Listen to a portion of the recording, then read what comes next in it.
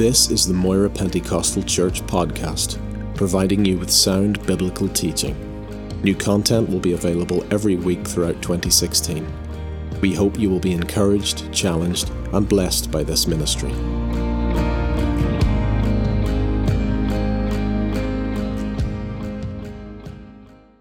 Second Timothy chapter 3, 2 Timothy 3. Continuation of where we left off this morning. Paul, writing to Timothy, said, "But know this, that in the last days perilous times will come. For men will be lovers of themselves, lovers of money, boasters, proud, blasphemers, disobedient to parents, unthankful, unholy, unloving, unforgiving, slanderers, without self-control, brutal, despisers of good, traitors, headstrong, haughty, lovers of pleasure more than lovers of God, having a form of godliness, but denying its power. From such people turn away." We've been looking today at Paul's warnings given to Timothy about the signs of the last days. Most Christians believe that we are in the last days, the period that Paul is talking about here in 2 Timothy. And as we look at the world around us, we are left in absolutely no doubt that his prophetic analysis of what things would be like in our generation are absolutely true. When Paul speaks of perilous times here, we said this morning that the word perilous, the word for perilous, it means hard to bear, difficult, dangerous, stressful. The only other time that word that means perilous is in the New Testament is whenever Jesus was confronted by those two demoniacs from Gadara, and it said they were exceedingly fierce. And that also fits in to the picture that Paul's expressing. And so Paul is not speaking here about the 7-year tribulation period that's divided into two, the tribulation and the Great Tribulation. But all of these things that he's talking about will lead up to that. And then during that 7-year period, before Christ physically returns to this earth, then they will have full, unrestrained, unopposed, limitless opportunity to fully express themselves. So these signs are a precursor to that time. We're not there yet, but because we're living with these signs around us, we know that we're fast approaching the end, literal end time as we know it. And then he begins to list those things, and we looked at these this morning, which we'll not go over again tonight. For men shall be lovers of their own selves, lovers of money, boasters, which means those who swagger about and brag and boast. Proud means haughty, arrogant, blasphemers, disobedient to parents, unthankful, unholy, unloving, which in the King James puts it better, without natural affection. The dismantling and the decimation of families, where that natural affection is so readily and easily expressed and must be expressed, that is fast approaching a time of great trouble. And so we will continue for a few moments tonight and finish this list that Paul has written for us. And in verse 3 he talks about unforgiving. And again, the Authorized Version puts it as truce breakers. Truce breakers. In the 20th and 21st century, countless truces have been made and broken. And particularly in the Middle East alone, between Israel and the surrounding Arab nations, and particularly with the Palestinians. Again, we have lost count of the many pacts and treaties and the roadmaps to peace and the Oslo Accord, and on you could go. So many of them. And sometimes they lasted for months, sometimes for weeks, sometimes literally just for days. And then they weren't worth the paper they were written on. And it showed you the leaders shaking hands in the White House lawn or at Camp David or in Israel and Jerusalem, and the whole world said, look at that, now we've got peace in the Middle East, and it didn't last. Sometimes in days it was over. Hitler was a liar and a truce breaker. 30th September 1938, the then British Prime Minister Neville Chamberlain, he went to Munich for a conference with Italy and France and Germany and Britain to decide the future of a part of Czechoslovakia, Sudetenland, which the Germans felt historically belonged to them, and Hitler wanted it back. And even before the war began, he had an expansionist vision. But in that conference, Hitler signed a treaty, a pact with Britain, and said that never again would he want Germany to go with war with the United Kingdom. And some of you maybe are old enough to remember, you've seen it in the old newsreels where Chamberlain came back with that piece of paper in his hand, waving it as he got off the plane, shouting, "Peace in our time! Peace in our time!" Winston Churchill, who was to take over from him, already had been warning about Hitler long before Chamberlain ever went. And 1 year later, 1st of September 1939, Hitler invaded Poland. And that was the beginning of the war for us. Hitler invaded Poland, and he declared that the agreement with Britain was just a scrap of paper. It didn't mean a thing. It didn't mean a thing in the first place. It was just buying time for him to get ready to invade nations. Every agreement that Israel has ever made with Hamas in Gaza, with the Palestinian Authority in the West Bank, every agreement has been broken, not by Israel, but by Hamas and the PA. Every agreement. Even when they gave them land for peace, it never was enough. Because they don't want land for peace, they want the land at any cost. They don't want one single Jew to live in Israel. If they had their way, they would slaughter every one of them. And even in their constitution, it's part of it that they want Israel to be wiped of the map. Again, this is paving the way for the Antichrist, who will be the greatest truce breaker of all time, who will make a pact with Israel, a peace treaty, and the world will rejoice, because up until then, nobody has ever been able to accomplish this. So many presidents, so many prime ministers. Tony Blair was swanning about for years in the Middle East, thinking he was going to conquer, he was going to bring peace. He was living with an illusion. None of them has ever been able to do it, and can't do it, and won't do it. Though when the Antichrist comes, he will do it. And the world will rejoice. Peace at last in the Middle East.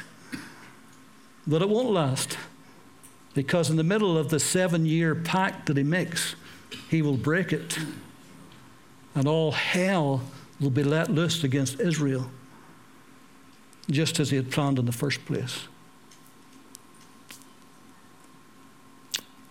That agreement, by the way, and that breaking of that, you'll find at the end of Daniel chapter 9. I haven't time to go into all that tonight. And then in verse 3, Paul talks about the last days, slanderers. Again, the King James puts it as false accusers, diabolos. Diabolos is the Greek name for the devil.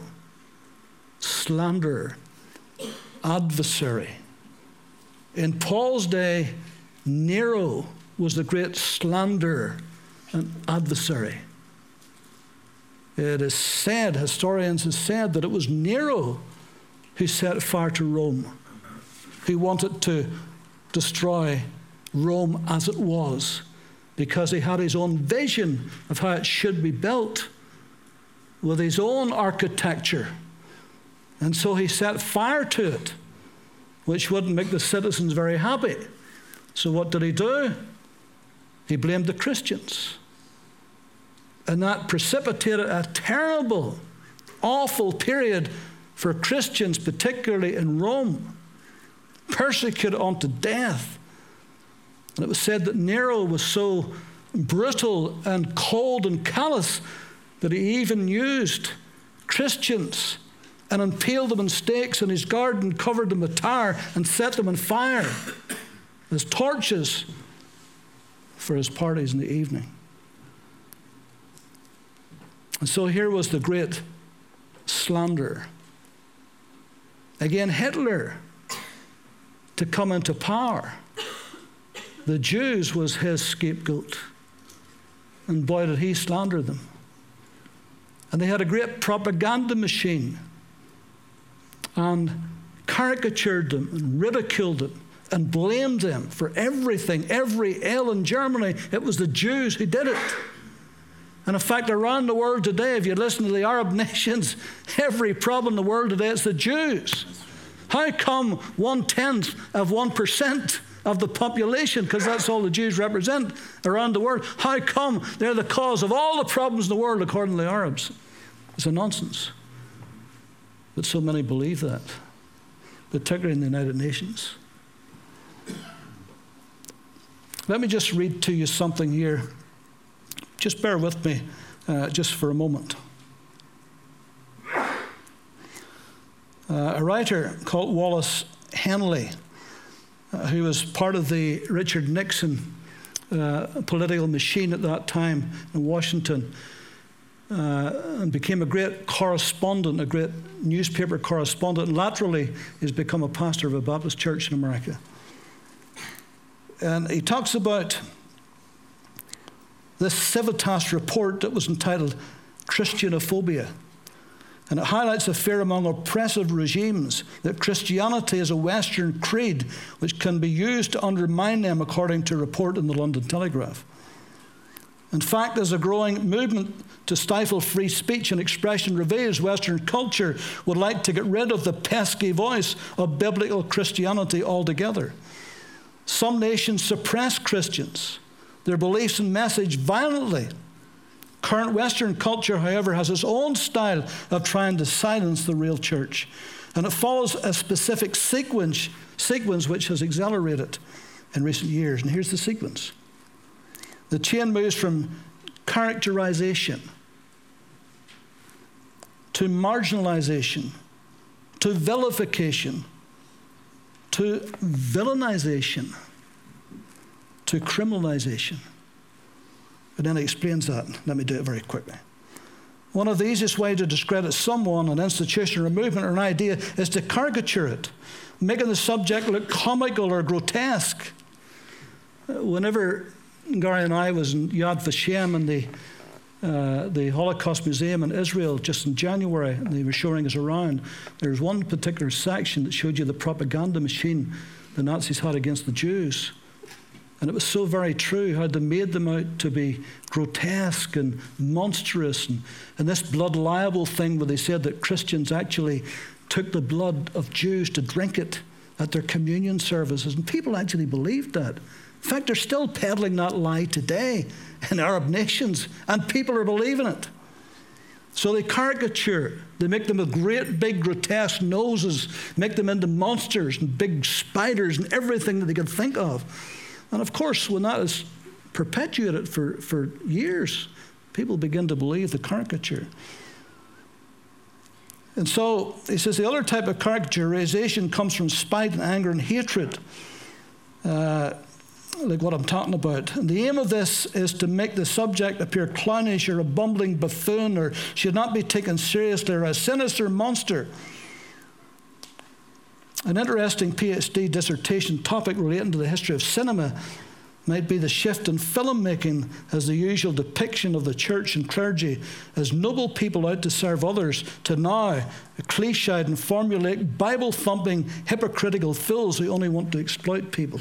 And that's what we see. So that which is caricatured to the public mind as unserious and irrelevant can be easily marginalized. He said, I witnessed the launch of the age of marginalization as a reporter for a large daily newspaper in the 1960s. The anti-establishment who became the present establishment pontificated widely on the unimportance of biblical Christianity. And from that beginning, marginalization went on to become public policy as the church was sequestered behind a bigger and bigger wall of separation that fenced out the wrong culprit, which was the church, a regime that might want to create its own religious establishment, or on those whose godless policies would cause it to throttle the church. Then he says, vilification easily follows from marginalization. To vilify is to defame and slander. The goal is to shrink respect for the person, the movement, the institution, or an idea being vilified. Marginalization says the person or the movement, the institution, or the idea deserves only a minimal and peripheral role in the culture. But vilification suggests there should be no role at all for the vilified subject. It has nothing to contribute to the great societal conversation. And that's what's happening today. These atheists are saying that Christianity has nothing to give us. Nothing. Evolution is the key to life. Not Christianity, not the Bible, not God. So we see that today. And so now the danger mounts and the possibility of persecution looms. What has been merely caricatured and marginalized and vilified is now villainized, become villains. So that pesky person or movement or institution or idea is no longer to be scorned merely, but feared. It is the bad boy in the cultural street ready to trip or assault the noble civilization builders and freedom defenders who gallantly march by. And then it goes on, after villainization comes criminalization. New laws are written redefining marriage, or infringing on the freedom of conscience and practice with the villainous class, and suddenly there's a smoking gun. Lawsuits stir in the minds of the protectors of the cultural consensus. The Chick-fil-A here, Hobby Lobby there. Chick-fil-A and Hobby Lobby are two major organizations in America. One sells food and the other sells toys and hobbies and so forth. And because they stood up against this and stood up for godliness and all the rest of it, they were vilified and criminalized, actually. And then he goes on to say, Chick-fil-A here, Hobby Lobby there, Hobby Lobby. A pastor refusing to perform a same-sex wedding, a Christian baker refusing to bake for a marriage ceremony not in accord with his faith. We've seen that here in Northern Ireland. Christian and BB keepers who want to accommodate homosexual couples. Elimination logically follows from criminalization. The offenders must be removed for the greater good. In some parts of the world, elimination is of the blatant style. Hang them, gas them, behead them, anything, just eliminate them. But in civilized America, because that's where he comes from, elimination takes a different form. Fire corporate leaders who have gone against political correctness and the establishment. Dismiss them from the boards. Lynch them in the media. Anything short of literal blood, just get them out of the way. The church needs to be ready. She must also rest in the hope, like the early church in Rome, that she has prepared in the catacombs for a greater ministry in the public square. And so you can see the sequence that's happening. And that sequence is happening right now in Northern Ireland with the Asher Bakery. And Pastor James McConnell being taken to court for saying something about Islam. It's happening before our eyes today. The very things that Paul talked about. And so then he says in verse 3, those will be without self-control. King James puts it better. It says, incontinent. Now we know that if someone is incontinent, it means they have no control over some bodily function. They can't control it. But this means without power over one's passions. Anything goes. No restraints, no shame, no remorse, no embarrassment, no sense of decency, sin abounding. That's what it means. And that's exactly where we are today. Things that we would have blushed about 20 years ago, we no longer blush. We're desensitized. And unfortunately, the church no longer blushes either. Television, movies, media has such a power over us. That's why we have to be careful what we see and what we watch and what we hear and what we listen. And so again, this is paving the way for the Antichrist, who will be called the lawless one, the man of sin. Where under his reign, anything goes and everything goes. I find it interesting that the nations today, like Sweden and others, and Holland, who has given in to the spirit of the age, and where practically anything goes, they find their culture is imploding. They're destroying themselves from the inside. And all the talk about marijuana and drugs and let's Amsterdam, let's set up these places where people can have it free and they can go and they can sit and over. And Britain wanted to copy that, not realizing that it was a major, major problem for Amsterdam. So they abandoned the idea. And so lawlessness will abound. And woe betide anyone who calls it sin or disagrees with any alternative lifestyle. And that puts the Christians on the front line, does it not? Because once we put our head above the parapet, we're going to get shot at, that's for sure. And that's the way things are today. And so they say, let's release ourselves from this Judeo-Christian ethic. Let's have our own set of morals. You have your morals, I have my morals, and yours is yours and mine's mine. Don't you judge me, I'll not judge you. And so everyone says, let's have our own morals. But to have any morals, there must be a moral lawgiver. Otherwise, it's just a thought in our head, isn't it? It doesn't mean a thing. Unless there's a rule, unless there's a gauge, unless there is a moral lawgiver who's God. But if society is just to decide what's moral and what isn't, then we're heading for big trouble, aren't we? So what do we see now? A cry for the liberalization of laws that affect everyone. On abortion, gay marriage, lowering the age of consent. I'm old enough to remember the times when it's been lowered and lowered and lowered. And right now there are people who want it even lower. And so you can see how that would make it easy for pedophilia to be accepted if the age limit goes lower and lower than it already is. And that's exactly what they want. And so Paul said about without self-control, and then he says brutal, fierce, untamed, savage, wild. Is that not what we're seeing today? Time magazine estimates there are at least 140 terrorist groups around the world. At least 140. ISIS, Al-Qaeda, Hamas, Boko Haram. You Filipinos are familiar with Abu Sayyaf in Mindanao, Muslim terrorists there, and on you go around the world. And the brutality is just almost beyond imagination. ISIS cannot think of enough ways to execute people. They must be sitting in a huddle dreaming up what they'll do next to shock people.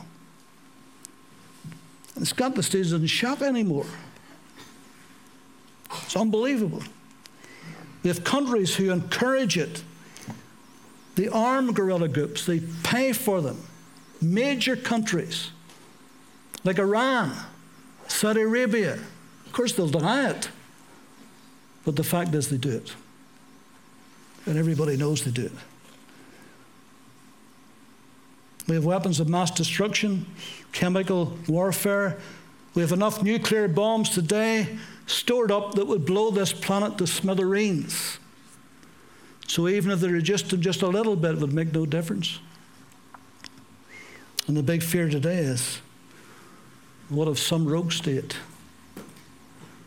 What if Iran really does build a nuclear bomb?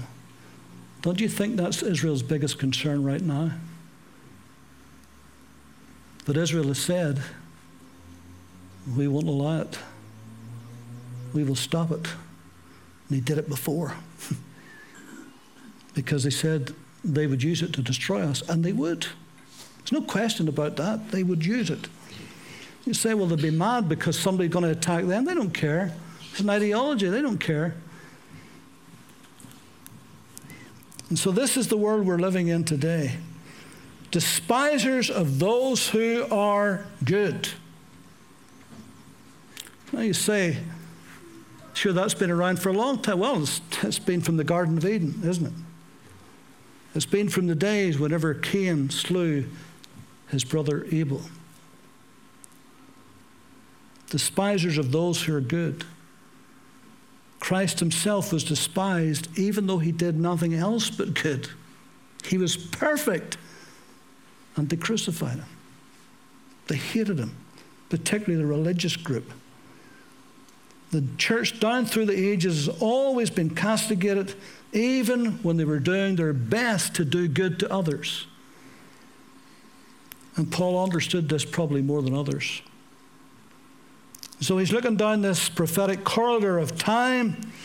He sees what's going to be happening, and he sees the day coming when doing good for Christ's sake will be increasingly scorned and ridiculed and attacked and rejected. And boy, if we're not living on the cusp of that, I don't know where we are. But listen, this is more than just despising those who do good. This is despising those who are good. Despisers of those who are good. Just by being good. Just by being a follower of Christ. That's enough. It's all that it takes.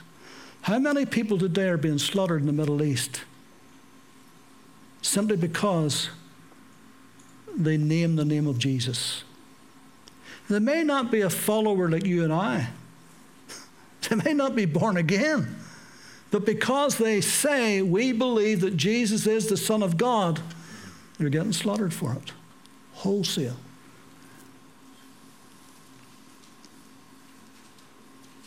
And so this is more than just doing good. This is being good.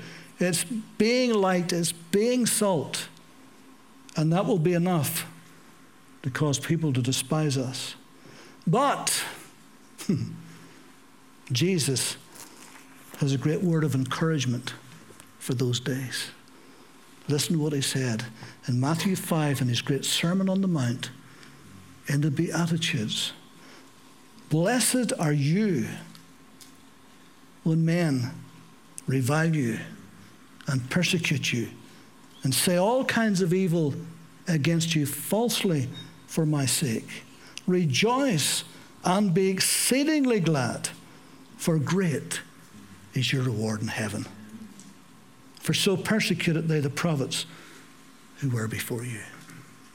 So even when that happens, even if it's somebody in your workplace, for no other reason than you're a believer, you've never done them any harm, you've never spoken ill of them, you've never had an argument with them, but for something, when you walk into the room, their hackles rise, they don't even know why. They don't even understand why. Jesus said, rejoice, be exceedingly glad. You're doing something right, you're being right, and that's enough for somebody to turn against you. Then he talked about traitors. Traitors.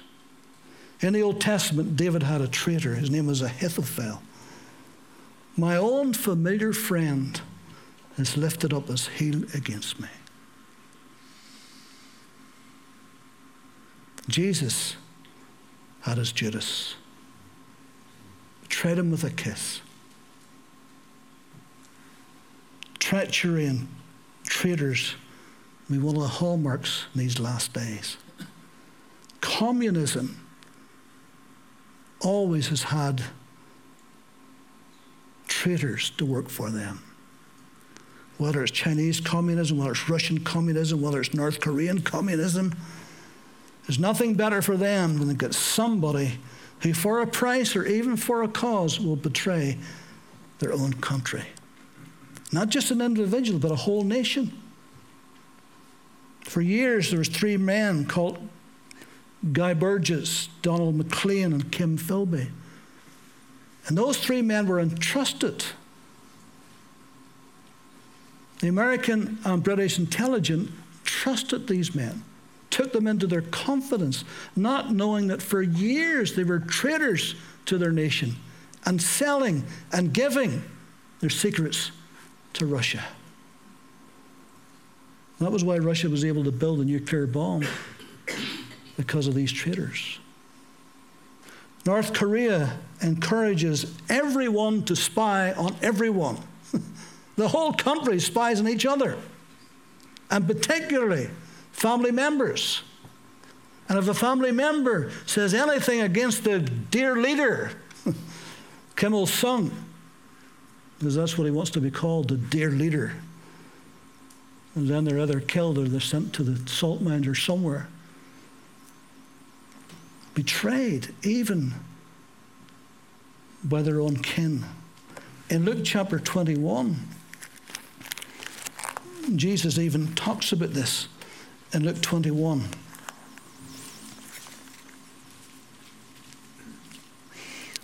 When he's talking about end times. Let me just find the exact verse. Well, let me read it from verse 7. So they asked him, saying, Teacher, when will these things be? And what sign will there be that these things are about to take place?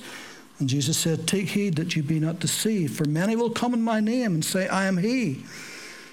And the time has drawn near, therefore do not go after them. But when you hear of wars and commotions, do not be terrified, for these things must come to pass first, but the end will not come immediately. And he said to them, Nation will rise against nation, kingdom against kingdom. There will be great earthquakes in various places, and famines and pestilences. There will be fearful sights and great signs from heaven.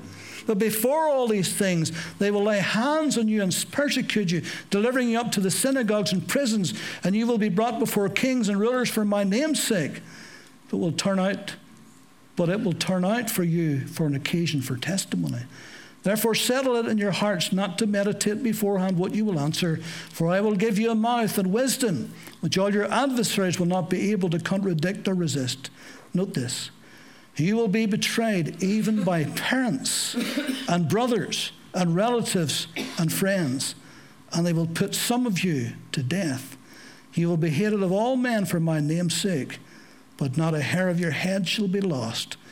By your patience, possess your souls. So even Jesus talked about this in the days that we live in the days that are coming. This is a pretty chilling account, isn't it?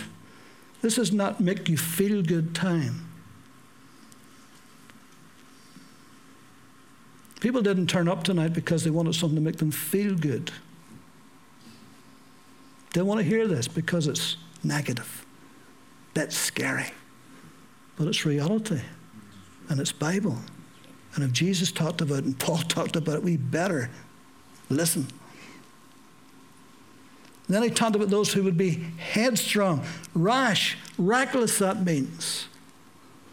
Society will be reckless, rash, not caring about consequences or outcomes.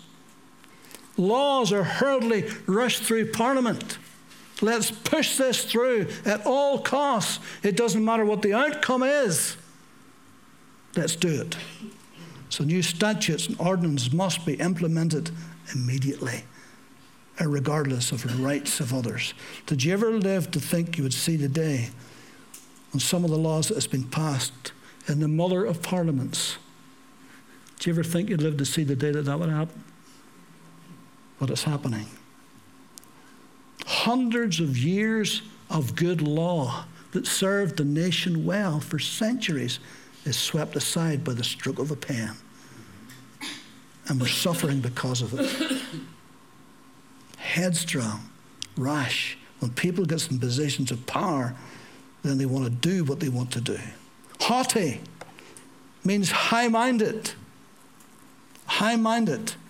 There's a lot of high-mindedness going around. A lot of people exalting themselves against the very knowledge of God, as the Bible talks about.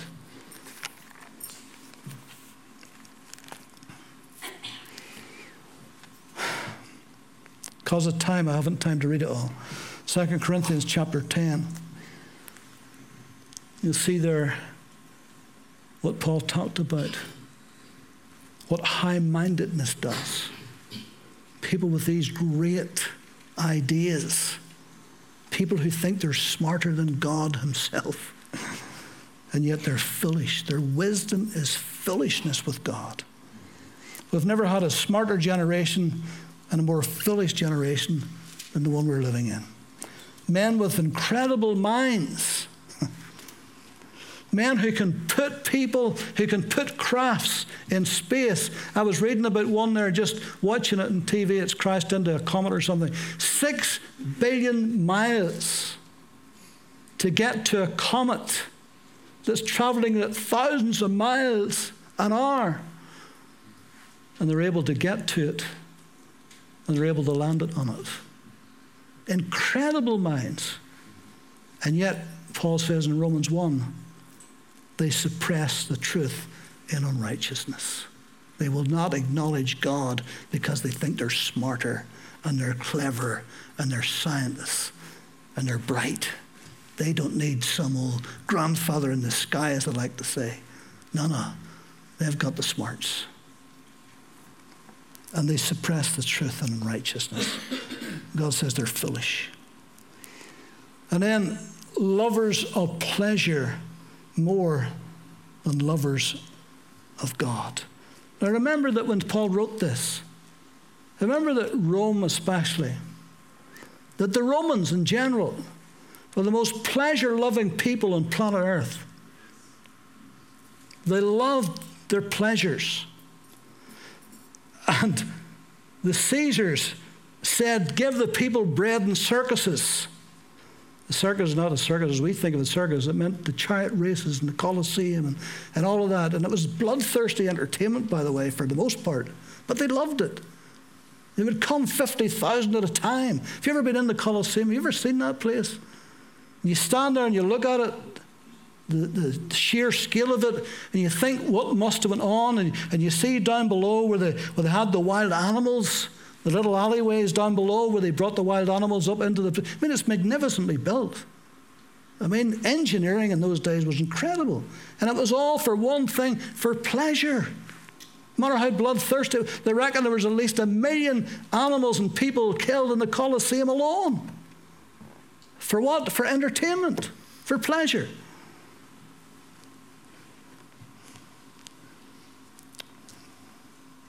They had public baths, they had the equivalent of saunas, they had the races, the gladiatorial fights. Rome was the Las Vegas of its day. It was the sin city of its day. And everything had free course. Paul talks about those who love pleasure more than they love God. Today, leisure and pleasure is a massive worldwide industry. Pornography is a $1 billion industry. And it shows no sign of slowing up. I could say more about that, but I won't. There are more cruise ships sailing the 7 seas today than there's ever been. We are addicted to leisure and pleasure. And I know what the sad part about it is. The church has bought into it. There's nothing wrong with some leisure and some pleasure. But if you buy into it too much, and a lot of the church has, then church will not be a commitment to you, it will be a convenience to you. If there's nothing else better on, I'll go out to church. And the church has bought it. It's consumerism. Consumerism. And it's come into the church and it's hurt the church. Church in the West I'm talking about. Lovers of pleasure more than lovers of God. We all love a holiday. We all love a meal out. If you can get a cruise, it's lovely. Go on one if you can. That's fine. I'm not against any of those things. But if that mentality of pleasure seeps into the believer too much, let me tell you, you can guarantee that your love for God will begin to dissipate and church will become an afterthought. How do you know? I've seen it over the years so many times. And then the last one. Having a form of godliness, but denying its power. I'm going to read something to you in a minute that's going to shock you. Well, it might shock some of you, but it might not shock the rest of you. Form here means outward resemblance. Having an outward resemblance of godliness, but denying its dunamis, its inherent power that's in the gospel. There is an inherent power within the gospel message to change lives.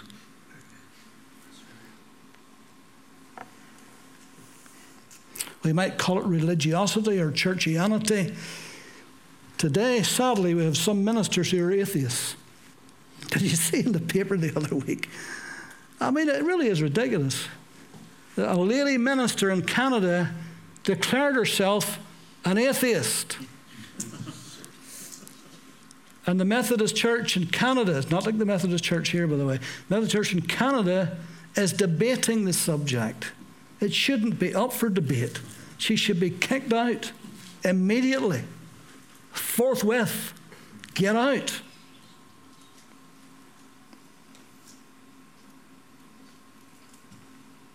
And so there's atheists behind pulpits, there's agnostics, there's compromisers, there's modernists, there's liberals who no longer believe the Bible is the Word of God, that it should be changed to suit the current culture.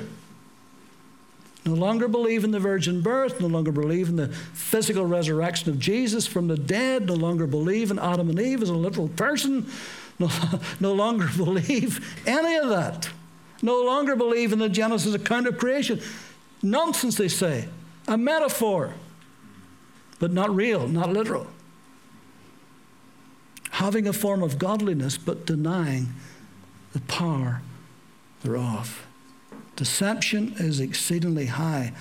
Forces are at work to bring about a one-world church where one size fits all. Let me read this to you. This is a revelation from Pope Francis, current Pope.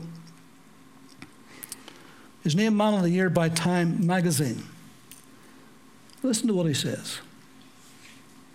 Through humility, soul-searching, and prayerful contemplation, we have gained a new understanding of certain dogmas. The church no longer believes in a literal hell where people suffer. That this doctrine is incompatible with the infinite love of God. God is not a judge, but a friend and a lover of humanity. God seeks not to condemn, but only to embrace. Like the fable of Adam and Eve, we see hell as a literary device. Hell is merely a metaphor for the isolated soul, which, like all souls, ultimately will be united in love with God. I don't know what Bible he reads. It's certainly not my Bible. In a shocking speech that is reverberating across the world, Pope Francis declared that all religions are true because they are true in the hearts of all those who believe in them. So in other words, as long as you sincerely believe it, doesn't matter what it is, it's be true because you believe it. What other kind of truth is there, he asks? In the past, the church has been harsh on those that deem morally wrong or sinful. Today, we no longer judge. Like a loving father, we never condemn our children. Our church is big enough for heterosexuals, for homosexuals, for the pro-life, for the pro-choice, for conservatives and liberals. Even communists are welcome and have joined us. We all love and worship the same God. Complete and utter nonsense. The last 6 months, Catholic cardinals, bishops, and theologians have been deliberating in the Vatican City and discussing the future of the church, redefining the long-held Catholic doctrines and dogmas. Let me tell you, the last 2 popes wouldn't have issued that. He definitely wouldn't have issued this. Pope Francis convened the new council to finally finish the work of the Second Vatican Council. The Third Vatican Council concluded with Pope Francis announcing that Catholicism is now a modern and reasonable religion which has undergone evolutionary changes. The time has come to abandon all intolerance. We must recognize that religious truth evolves and changes. Truth is not absolute or set in stone. Excuse me, I thought the Ten Commandments were set in stone. Am I missing something here? Even atheists acknowledge the divine. Really? Through acts of love and charity, the atheist acknowledges God as well and redeems his own soul. Become an active participant in the redemption of humanity. One statement in the Pope's speech has sent traditionalists into a fit of confusion and hysteria. I bet it did. God is changing and evolving as we are. What? Excuse me, let me read it. God is changing and evolving as we are, for God lives in us and in our hearts. And when we spread love and kindness in the world, we touch our own divinity and recognize it. The Bible is a beautiful holy book, but like all great and ancient works, some passages are outdated. Some even call for intolerance or judgment. The time has come to see these verses as later interpolations, contrary to the message of love and truth, which otherwise radiates throughout Scripture. In accordance with our new understanding, we will begin to ordain women as cardinals, bishops, and priests. In the future, it is my hope that we will have a woman pope one day. Let no door be closed to woman that is open to all men. Isn't that shocking? And it's not just the Pope and the Catholic Church that's struggling with this stuff. The Protestant Church is struggling with this too. Why? Because they do not believe the Bible is the final authority, that it is the infallible, unerring Word of God, cannot be changed. And as long as you don't believe that, you can change anything about it you don't like. And that's why they say it's a different culture, it's a different age, so we can change it. No, you can't. God's inerrant, infallible, unchanging Scripture cannot be changed by anyone. Paul said, from such people, turn away. Let me tell you, a line is being drawn in the sand. It really is. And we'll either be on one side of it or the other side of it. But we can't sit in the fence. Cannot sit in the fence. So how should we live in closing? How should we live in the light of all of this? Paul, writing in 1 Thessalonians chapter 4, remember I said this morning this is his first epistle, even though chronologically in the Bible it isn't, but it is. First one he wrote. And he writes about last things first. And he talks in verse 13 of 1 Thessalonians 4. But I do not want you to be ignorant, brethren, concerning those who have fallen asleep, since you sorrow as others who have no hope. For if we believe that Jesus died and rose again, even so God will bring with him those who sleep in Jesus. For this we say to you by the word of the Lord, that we who are alive and remain until the coming of the Lord will by no means precede those who are asleep. For the Lord himself will descend from heaven with a shout, with the voice of an archangel, with the trumpet of God, and the dead in Christ will rise first. Then we who are alive and remain will be caught up together with them in the clouds to meet the Lord in the air, and thus we shall always be with the Lord. Thank God for the rapture. I know I have some dear pastor friends who do not believe it and say, well, God bless you, I do. I'm not going to argue with you, but I believe it for sure. Then he says, therefore comfort one another with these words. See, we're talking about the end times, the last days. And in spite of the blackness of it and the fierceness of it and the difficulty of it, Paul says, comfort one another with these words. The Lord is coming again. And then in 1 Corinthians 15, which is the great resurrection chapter, in verse 50, he says, now I say, brethren, that flesh and blood cannot inherit the kingdom of God, nor does corruption inherit incorruption. Behold, I tell you a mystery. We shall not all sleep, but we shall all be changed. In a moment, in the twinkling of an eye. And the word is atomos, from where we got him from. In the twinkling of an eye at the last trumpet. For the trumpet will sound, and the dead will be raised incorruptible, and we shall be changed. For this corruptible must put on incorruption. This mortal must put on immortality. So when this corruptible has put on incorruption, and this mortal has put on immortality, then shall be brought to pass the saying that is written, death is swallowed up in victory. O death, where is your sting? O Hades, where is your victory? The sting of death is sin, and the strength of sin is the law. But thanks be to God who gives us victory through our Lord Jesus Christ. Listen to this in closing. Therefore, my beloved brethren, he's speaking about the last time. Therefore, my beloved brethren, be steadfast, immovable, always abounding in the work of the Lord, knowing that your labor is not in vain in the Lord. So whenever you preach about the end times, that's not a time to close your Bible and fold up and wait for the rapture and saying, I'm finished, I'm done, I'm over. No, it's a time to double up. It's a time to be up and doing. It's a time for the church to be busy. If we truly believe these are the last days, then the door is going to close. And we need to get as many in through that door before it closes as possible, particularly, as I said this morning, our loved ones, because this door is not going to stay open forever. The age of grace will close. But thank God that Christ is coming, and he is coming soon. And he's coming for those who love him and those who serve him. Glory to God. And those who look for him, the Bible says. Are we looking for him? For his coming. Glory to God. Lord, we thank you that you will indeed keep your promise. You said that you are going away, that you would make a home for us, that you would build a mansion for us, and that you would return and receive us unto yourself, that where you are, we may be also. So thank you, Lord, that you will keep your word. Amen. You said that you're coming quickly. And we believe that. And so we give you thanks for your precious word that is unfailing. Lord, we believe it completely and totally.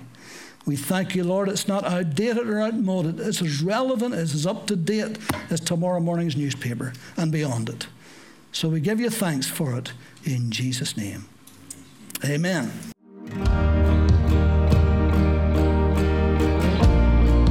Thank you for listening to this podcast. We produce a variety of sermon videos and inspiring Christian content available for free on our YouTube channel. Just go to YouTube and search Moira Pentecostal, or visit our website for more information, www.mpc.org.uk.